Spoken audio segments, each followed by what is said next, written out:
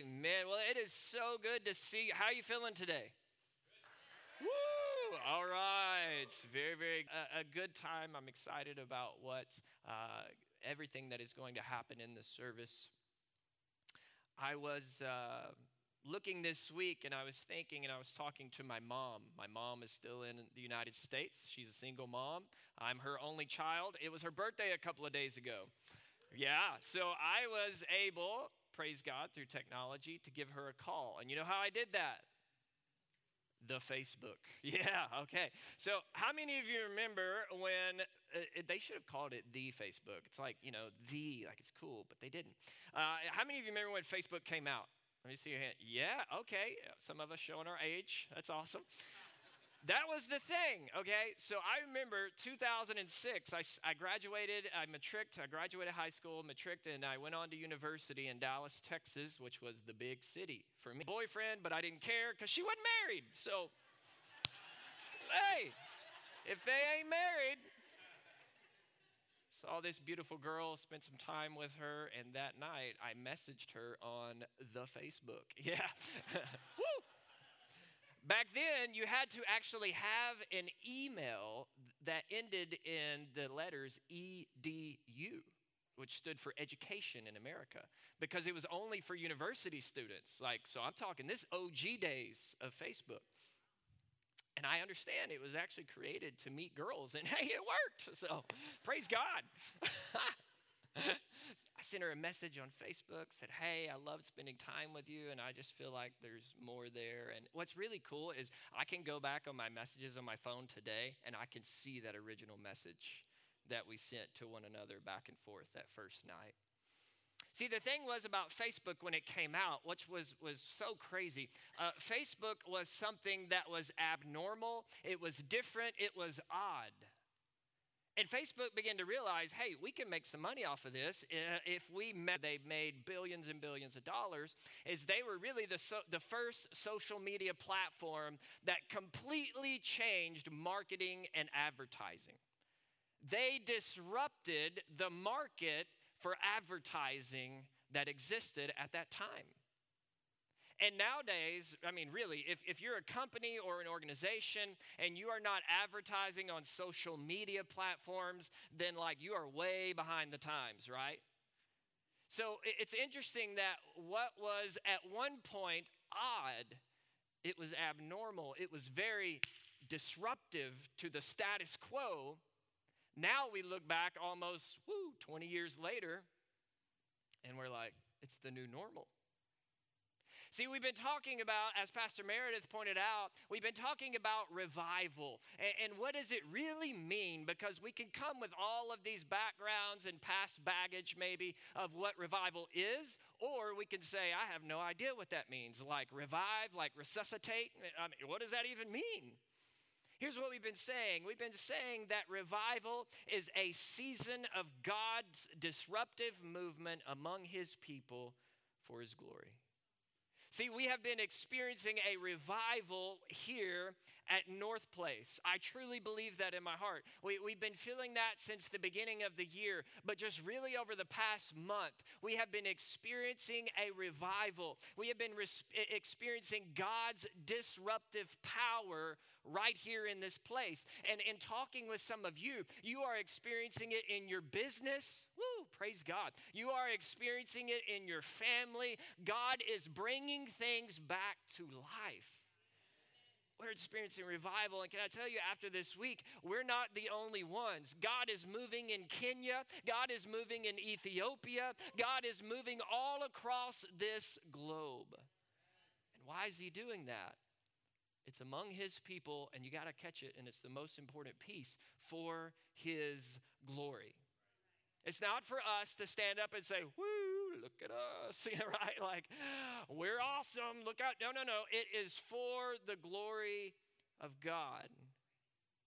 I believe with all of my heart, we're going to look back a year from now and we're going to say, man, look at this new normal, that people are coming to Jesus Christ in faith, that families are being restored, that businesses are being blessed, that the economy of South Africa is turning around. I am tired of speaking death over Durban. I'm done. I'm just going to be honest. I am tired of bashing the government and how messed up and chaotic. No. I am ready to speak life over this city because we as the church can say, Jesus Christ, you are the reviver. You are the one that brings life, and you can do all things and governments for millennia, and he can do it again. I think we're going to look back a year from now, 5 years from now, maybe 50 years from now, our children and our grandchildren will be here, or they'll be all across the globe, and they'll say, I remember when I met God at that youth service at North Place Church. I remember when I was sitting in kids ministry and I experienced the power of God when Miss Hazel was bringing a lesson, and I remember understanding and hearing that God loves me, and I have never forgotten that. We're in that disruptive season, and I love it. I'm loving it.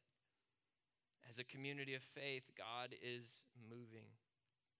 The past couple of weeks, we have discussed not only just the community revival that we believe God is bringing, but we've mentioned here and there about the personal revivals as well. Pastor Randy talked to us last week about setting the atmosphere of anticipation. What are you going to do today? What are you going to do today?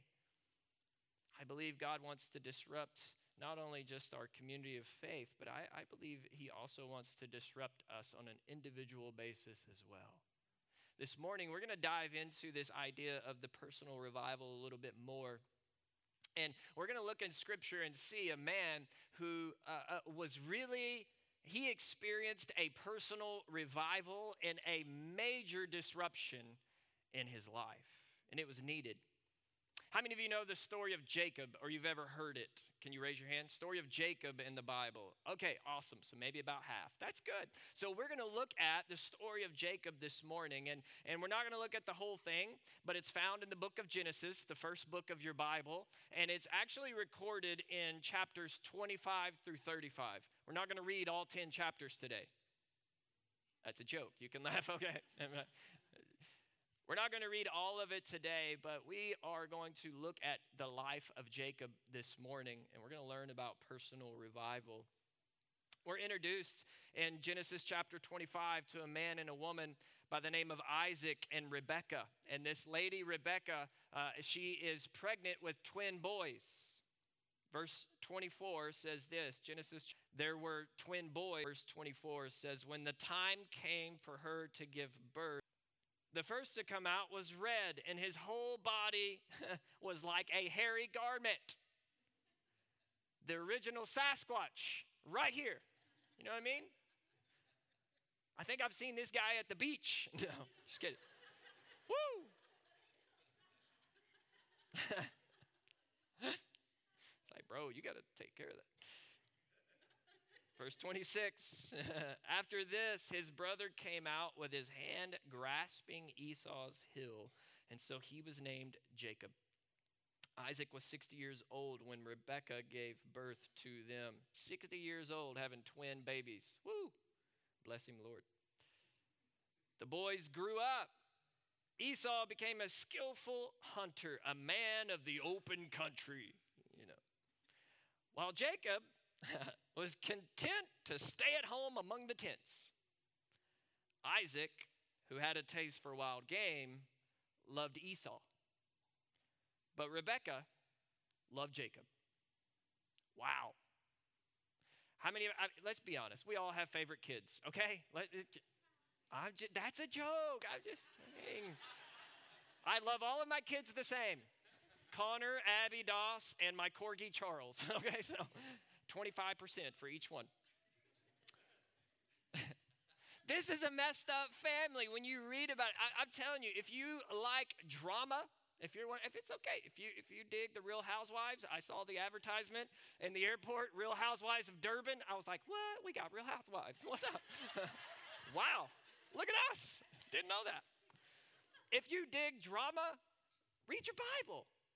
Read the book of Genesis. Read a little bit about these people and their stories. And so Isaac and Rebekah had favorite kids. Like, well, that's your son. No, that's your boy. No, they had favorites. Jacob was born, and his name means hill catcher, to catch the hill. In their day, though, this was also an expression that meant a trickster or a con artist or a deceiver. That's what Jacob was. I mean, how would you like to have that name?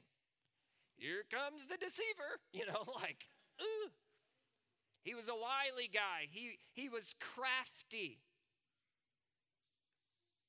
Throughout his life, Jacob was driven by a passion to get what he wanted for himself. Ooh. It's important for us to wrap our minds around who Jacob is this morning, because we need to fully understand the revival, the disruption that is going to happen to him personally. These baby boys, they grow up, and mommy has her favorite. Rebecca loves Jacob. Daddy has his favorite. He loves Esau. And you fast forward a little bit in the story, and the boys are probably in their mid-teens, possibly early 20s. And one day, Esau comes in from hunting. Manly man. I picture him like Gaston from Beauty and the Beast. You know what I'm talking about? Y'all remember that? Pastor Meredith, you want to sing the song? No.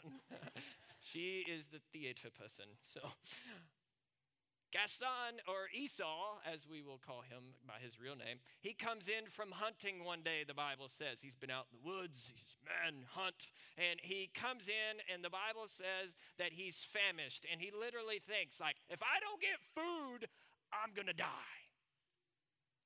And here's Jacob at home with mom, just whipping up some soup. Well, I guess you're hungry, huh? That's too bad. Because I've been making hot stew all day with mom.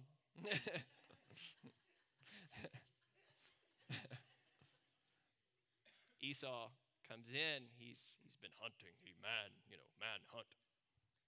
Jacob's at home chilling with mom, making soup. By the way, can I throw this out there real fast? In our society and in our culture today, we must be very, very careful how we stereotype manhood. What I see biblically, by the example of Jesus Christ, is that manhood is exemplified by sacrificial, unconditional love. Men, if you think you are a man, yet you don't sacrifice and unconditionally love those around you, you ain't a man. I'll save that for the men's conference. Okay.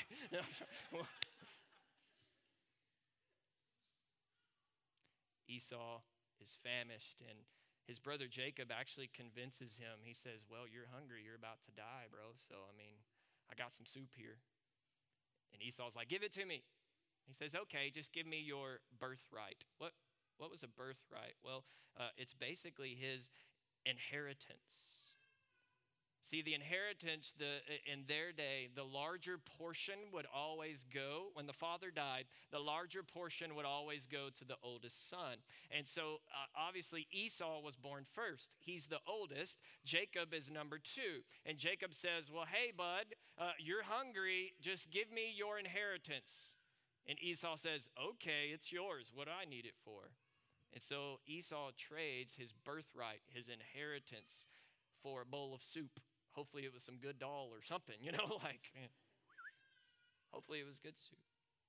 Sometime later, Isaac, the father of these boys, is about to die. You read about this in Genesis chapter 27, 28, 29, and 30. He has lost his eyesight, and the boys now are about 40 years old. And Isaac, the father, he tells his oldest son, Esau, he says, hey, listen, I'm about to die. I'm losing my eyesight. I have lost my eyesight. I'm about to die. But you know what I want before I die? I really want some of that mutton biryani that you make. Woo. I really want that mutton that you cook in the poiky pot and it gets tender. And that's what I want, is what Isaac says. Maybe. I don't know. He says, just go out, kill the animal, come back in, make me some food, feed it to me, and then I will bless you. I'll give you the blessing of the family. So Esau says, okay, that's what I'm going to do. I'm going to go out and do it. Guess who is on the side of the wall listening to everything? The real housewife of Genesis, Rebecca. She goes over, OMG. Jacob, guess what I just heard? 40-year-old Jacob, who's single, still living at home with his mother, says, "What, Mom?" What do you want, Mom?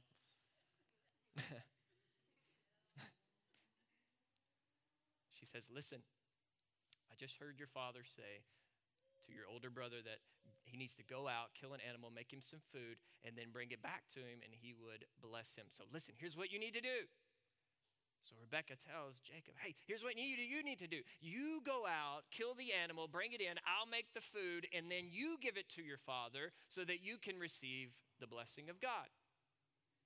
Of course, Jacob's like, "Mom, I can't do that. He's like Sasquatch, hairy man with the perfect beard. I'm smooth." By the way, I'm just jealous of you guys that can grow a full beard, like man beard. Pastor Adam, you got a good beard. Jealous. Jacob was baby-faced. He couldn't grow a beard. He wasn't a hairy man. And his mom, this is how messed up this is. She's like, "It's okay. We'll kill the animal, and then we'll take its hide and its fur, and we'll just put it all over you." What? And he agrees to it. That's what's nuts about this. He agrees to the entire thing so that he can receive the blessing. Jacob and Rebekah, they deceive his father into thinking that Isaac is blessing Esau. And so Jacob receives the blessing. What does that mean? Well, it was the transfer of leadership of the entire household from Isaac, the father, to the next son. So Esau comes back to his father Isaac. Look at what happens in verse 31 of Genesis chapter 27. It says this. He says, "My father, please sit up." This is Esau. "Please sit up and eat some of my game so that you may give me your blessing." His father Isaac asked him, "Who are you?" "I'm your son, your firstborn, Esau." Look at this. Isaac trembled violently and said, "Who was it then that hunted game and brought it to me? I ate it just before you came, and I blessed him, and indeed he will be blessed." Look, when Esau heard his father's words, he burst out with a loud and a bitter cry. And he said to his father, "Bless me too, my father." But he said, "Your brother came deceitfully, and he took your blessing." Deceitfully. Jacob the deceiver. Esau held a grudge against Jacob because of the blessing his father had given him. He said to himself, "The days of mourning for my father are near. Then I will kill my brother Jacob."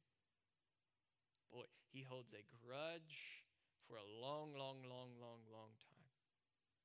Esau hates Jacob. And as you read the story of Jacob, you continue to see that he lives a continuous life of deception. He was alienated from his family. His brother hates him, and his brother is counting down the days until he can kill him. So what does Jacob's mom, Rebekah, say? "You should go live with your uncle, my brother." So he does. He runs away and he goes to his uncle's home, a man named Laban, and he ends up marrying two of his daughters. Yes, his first cousins. So he becomes the uncle father-in-law. Uncle father-in-law or father-in-law uncle? Not sure which one came first. Uncle father-in-law, I guess. What's crazy in the story as you read it is that even his uncle father-in-law, Laban, manipulates Jacob into working for him for 14 years to marry the girls. You reap what you sow oftentimes in life. Jacob continues to live in self-reliance, and he failed to see what God wanted to do in him and through him. But God still had plans for Jacob. He would disrupt his life. He would bring an amazing personal revival to the man Jacob. And can I tell you this morning that God not only wanted to disrupt his life years and years and years ago, but this morning he wants to disrupt ours as well. He wants to disrupt the continual self-reliance that I live in every day, oftentimes. He wants to disrupt our manipulative and our objectifying behaviors where we make the entire world about us. He wants to disrupt that. He wants to disrupt our unbelief. Most of you know, some of you don't. 2 years ago, I was diagnosed with multiple sclerosis. I fight the disease, MS, every single day. And oftentimes it looks very, very different for me in different ways. And when I was first diagnosed, I was praying and saying, God, heal me and do something great and all of this. And can I tell you, about a month ago, 3 weeks ago actually, if you remember the day, it was the day that I felt like revival really started happening. It was the day where we were like, you know what? We're supposed to be done at 10:45, but God can disrupt our little pattern today. It's okay. That day, power of the Holy Spirit broke in and he said, Aaron, you stopped believing me. Can I tell you, I felt like I was on an island that morning. I was by myself. There was no one else here. And I knew within my heart of hearts that I had stopped believing God. I was making excuses and theological excuses because, we get so smart and we're like, well, he'll heal me in heaven and all of these things. Well, what if he doesn't? All of this stuff that we start putting in our mind. Can I tell you, I was so convicted that morning. And if you remember that day, listen, I was like, God, I need you more than anything else because there's nowhere else I can go. There's nothing else I can do. And so that day, God disrupted my life and he revived the belief within me to say, God, you are a healer. I promise you, if no one else comes down here after that third song to pray, you will see me here every single week because I'm praying and believing God heal my body. There's no cure for it. There's nothing. He disrupted my unbelief that day. Can I ask you, what does he want to revive in you this morning? What does he want to bring back to life? What does he want to do in our church corporately? I believe he wants to disrupt our lives on an individual level, but here's what it requires, and Jacob teaches us this. Personal revival begins and it continues with a deep inner posture of surrender. Personal revival will only begin and continue in my individual life when I live in a deep inner posture of surrender. When you look at the life of Jacob, he has manipulated his brother out of his inheritance. He manipulates his. After 20 years, Jacob flees from his uncle Laban, his uncle father-in-law, and his sons, his other cousins, because they want to kill him too. He's just making friends in all kinds of places, right? They desire to kill him. They want to take him out. So Jacob leaves, he runs away, and he takes the best of the flocks and the herds, and he's now somewhere around 100 years old, and he's on the run again. He's running again. Eventually, his uncle father-in-law Laban catches up with him, and they make an agreement. The Bible says actually that they set up a stone boundary, a fence, if you will. And his uncle father-in-law says, listen, bro, as long as you don't cross that line, I won't mess with you and you won't mess with me. You stay on your side, I'll stay on mine. There's no grudge greater oftentimes than a grudge within family. Jesus, revive relationships today. Revive those. The door is closed on Jacob. He can't go back to his uncle father-in-law's place and stay with him with all of his stuff. And Jacob, by this time, and he has wives and servants and kids. He has 11 kids at this time, by the way, that are eventually going to become the 12 tribes of Israel. It's a beautiful story when you read it. And so he can't go backwards to Laban, right? That door is closed. And what happens? He looks up. He receives the word, your brother Esau is on his way. And Esau's not coming with flowers and his favorite dessert. He's not like, hey, bro, brought you some Sochi. No, that's not what's happening.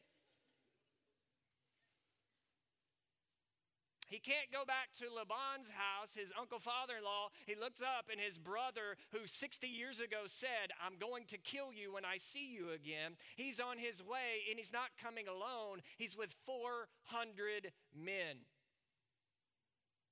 So Jacob can't go backwards. He can't go forwards. And so what does Jacob, the deceiver, the selfish one, do? He begins to send gifts to his brother. He starts putting his herds and his flocks and his servants in front of him while he stays back. Why? Because everyone and everything was expendable to save his own skin. I'll take you. You're going to go. You're going to go. Yeah, he'll kill you first. That's fine. You go ahead and we'll, everybody go. I'm just going to stay back here. Keep an eye on the tents. You guys go ahead. Look at what happens. And it says that night, 30 of Genesis chapter 32. It says this. It says that night, Jacob got up and he took his 2 wives, his 2 female servants, and his 11 sons, and he crossed the ford of the Jabbok. Actually, the Hebrew word is like Yebok. I heard that and I was like, Yebo. All right. There's Zulu in the Bible. Didn't know that. The Yebo River. That's what we're going to say. I love this microphone. After he had sent them across the stream, he sent over all of his possessions. Verse 24. So Jacob was left alone, and a man wrestled with him till daybreak.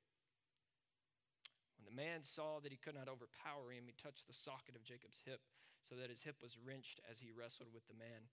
Then the man said, let me go, for it is daybreak. But Jacob replied, I will not let you go unless you bless me. The man asked him, what is your name? Jacob, he answered. Then the man said, your name will no longer be Jacob, but Israel, because you have struggled with God and with humans, and you have overcome. Jacob said, please tell me your name. But he replied, why do you ask me my name? Then he blessed him there. So Jacob called the place Peniel, saying, it is because I saw God face to face, yet my life was spared. Personal revival begins and continues with a deep inner posture of surrender. Jacob was alone. Jacob was all by himself in solitude. Think about it. There's nothing more for him to manipulate with, nothing more for him to bargain with. His whole entourage is gone. His tasks and his lists that kept him busy and preoccupied with other things, all the people, all the stuff he was leading, it is gone, and he is alone in solitude. You see, solitude has a way of leading us to true surrender in our life. Solitude has a way. And listen, I'm not talking about just simply physically withdrawing, even though that is important at times for you to get away. Jesus did that. He often withdrew into the wilderness. My man, I love just going and sitting in nature in the woods, doing nothing. Jesus did it. Physical solitude is a good thing, but I'm not just talking about being alone physically in this moment, but something more than that. I love the way the author in the book called Invitation to Solitude, and I love this quote, if you'll read it with me. It's, in the silence of release, beginning to face the deep inner dynamics of our being that make us that grasping, controlling, manipulative person. Chill out, man. Beginning to face our brokenness, our distortion, our darkness, and beginning to offer ourselves to God at those points. Solitude is not simply just drawing away from other people physically, but it's a place where we begin to allow God to point out and disrupt those areas of our lives where we are still broken. Aaron, you stopped believing me to heal your body. That was 3 weeks ago. None of us ever get to this place where we have arrived and when we are just perfect and that we are perfectly and completely 100% not in need of God to break in and disrupt our life. We never get to that place until we get to heaven where we are with him forever. Solitude is that place where we allow God to point out where we are still living in distortion. Do you remember Pastor Randy talked about thought distortions that we have in our life? If we can get in a place of solitude, it's where we can get to a place where we are allowing ourselves to quiet ourselves, where we can push out the noise. Even if you're by yourself, you can still have a lot of noise up here. You know what I'm talking about? Noise.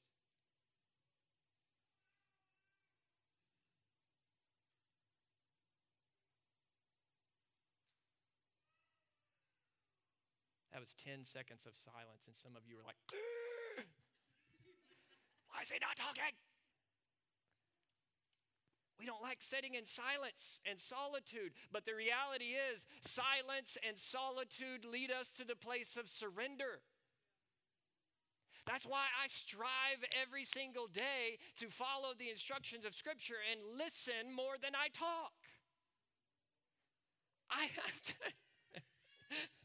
I've lived in South Africa now for the United States and America, and I am amazed there. It is so amazing to watch people talk to each other at the same time. And they're not finished with their sentence and they're already cutting them off. With Sarah and I, especially Sarah, when she does marriage counseling and talks to people, usually the big light bulb moment is communication. Not trying to form what I'm going to say while my spouse is still talking because I'm ready to defend. Woo, girl, I'm about to bring up what happened last week, you know. You don't talk about today. Let's talk about last month. You know what I mean? We don't like to be silent. We don't like to be in solitude where we are alone. Can I tell you, you can be in a place with tons and tons of people, but you can still enter a place spiritually where you say, God, I am here. I am yours. I am alone. Whatever you want to do today in my life, do it. You can be sitting in your workplace at your desk on a Tuesday morning at 10 o'clock and be in a place of solitude where you are working, but yet the Spirit of God has access to say, hey, bud, go talk to her and tell her I love her, and that's all I want you to do. Whew. Silence and solitude lead us to a place of surrender.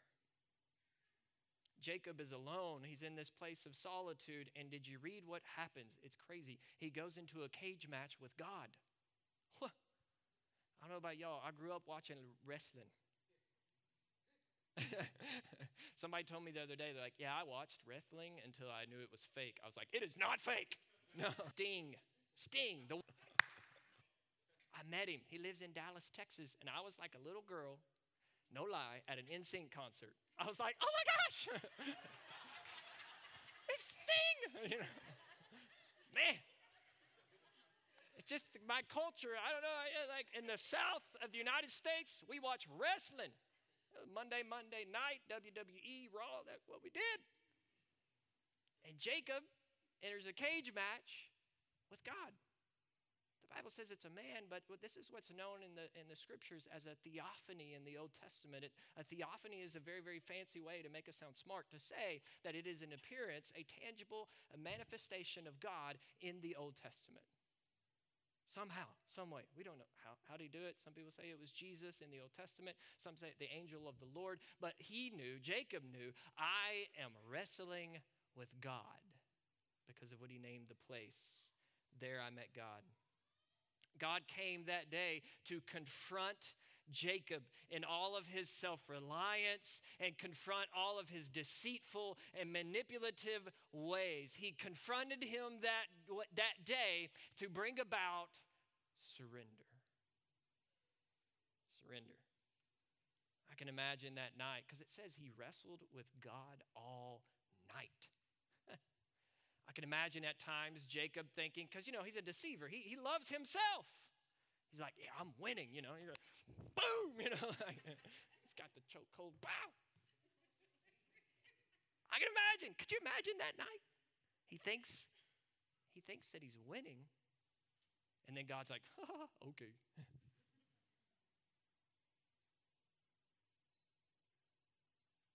God allowed the match to continue till morning, until the final blow, and we read about it where Jacob's hip. You ever been hit in the hip? Whew. You ever been hit hard in the hip? It hurts. When your hip goes numb. When I was in high school, I played quarterback. Sorry. It's for you, Adam. SAGU football, what's up? I remember one time I was about to throw a ball, and this massive, probably like Esau, hairy guy smacked me so hard, his helmet went into my hip. And I was just like, ooh. It was down. It was done.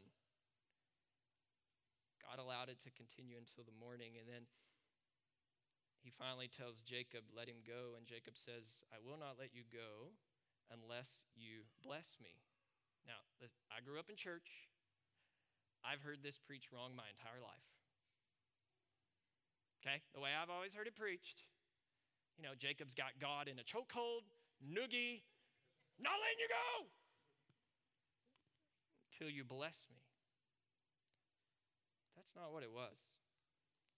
This isn't Jacob commanding God to do something or demanding something from God or telling him this is what I want. No. If you read the prophet Hosea, it's amazing. The prophet Hosea says that Jacob wept and he begged for favor from God. This is Jacob, the man who just got punched in the hip and knocked down on his knees and begging God, please, God, will you please bless me? Because I received a blessing from my earthly father way back then, and it still has not fulfilled my life. Woo. But now you are God, and I can't go anywhere, and I cannot do anything until you bless me. I need you. I'm so desperate for you. That is what personal revival and surrender looks like. You don't have to be a perfect person to come to Jesus Christ. You don't have to be a perfect person to come to church. We're all broken. We're all messed up. We're all just trying to live this life and say, God, I need you every day. Because I can't do it alone. I can't do it without you.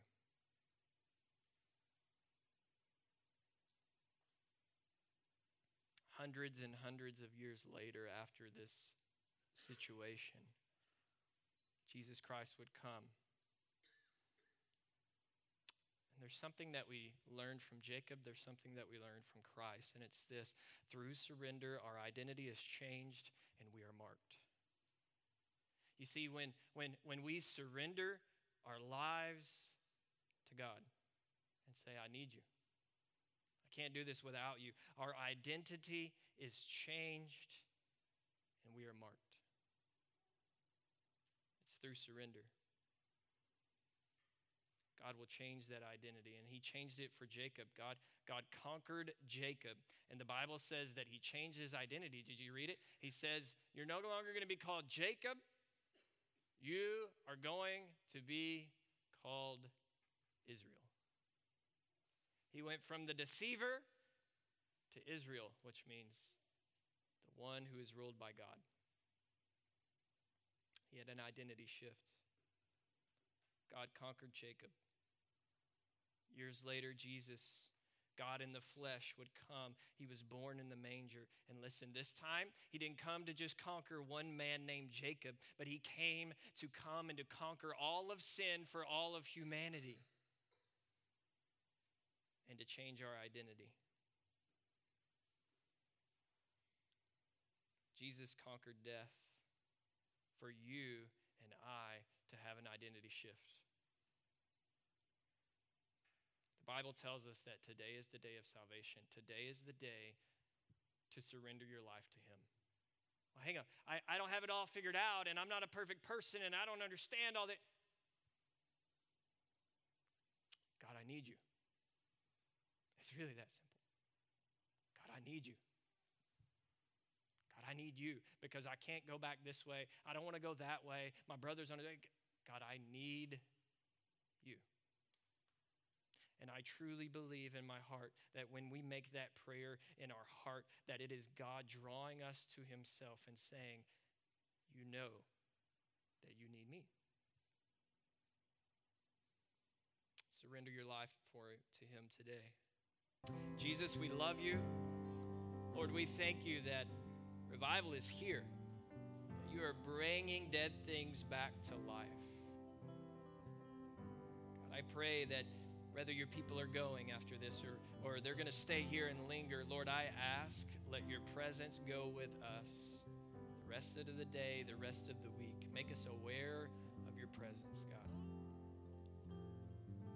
Lord, continue to point out to us every day the areas of our heart and life that we can surrender to you.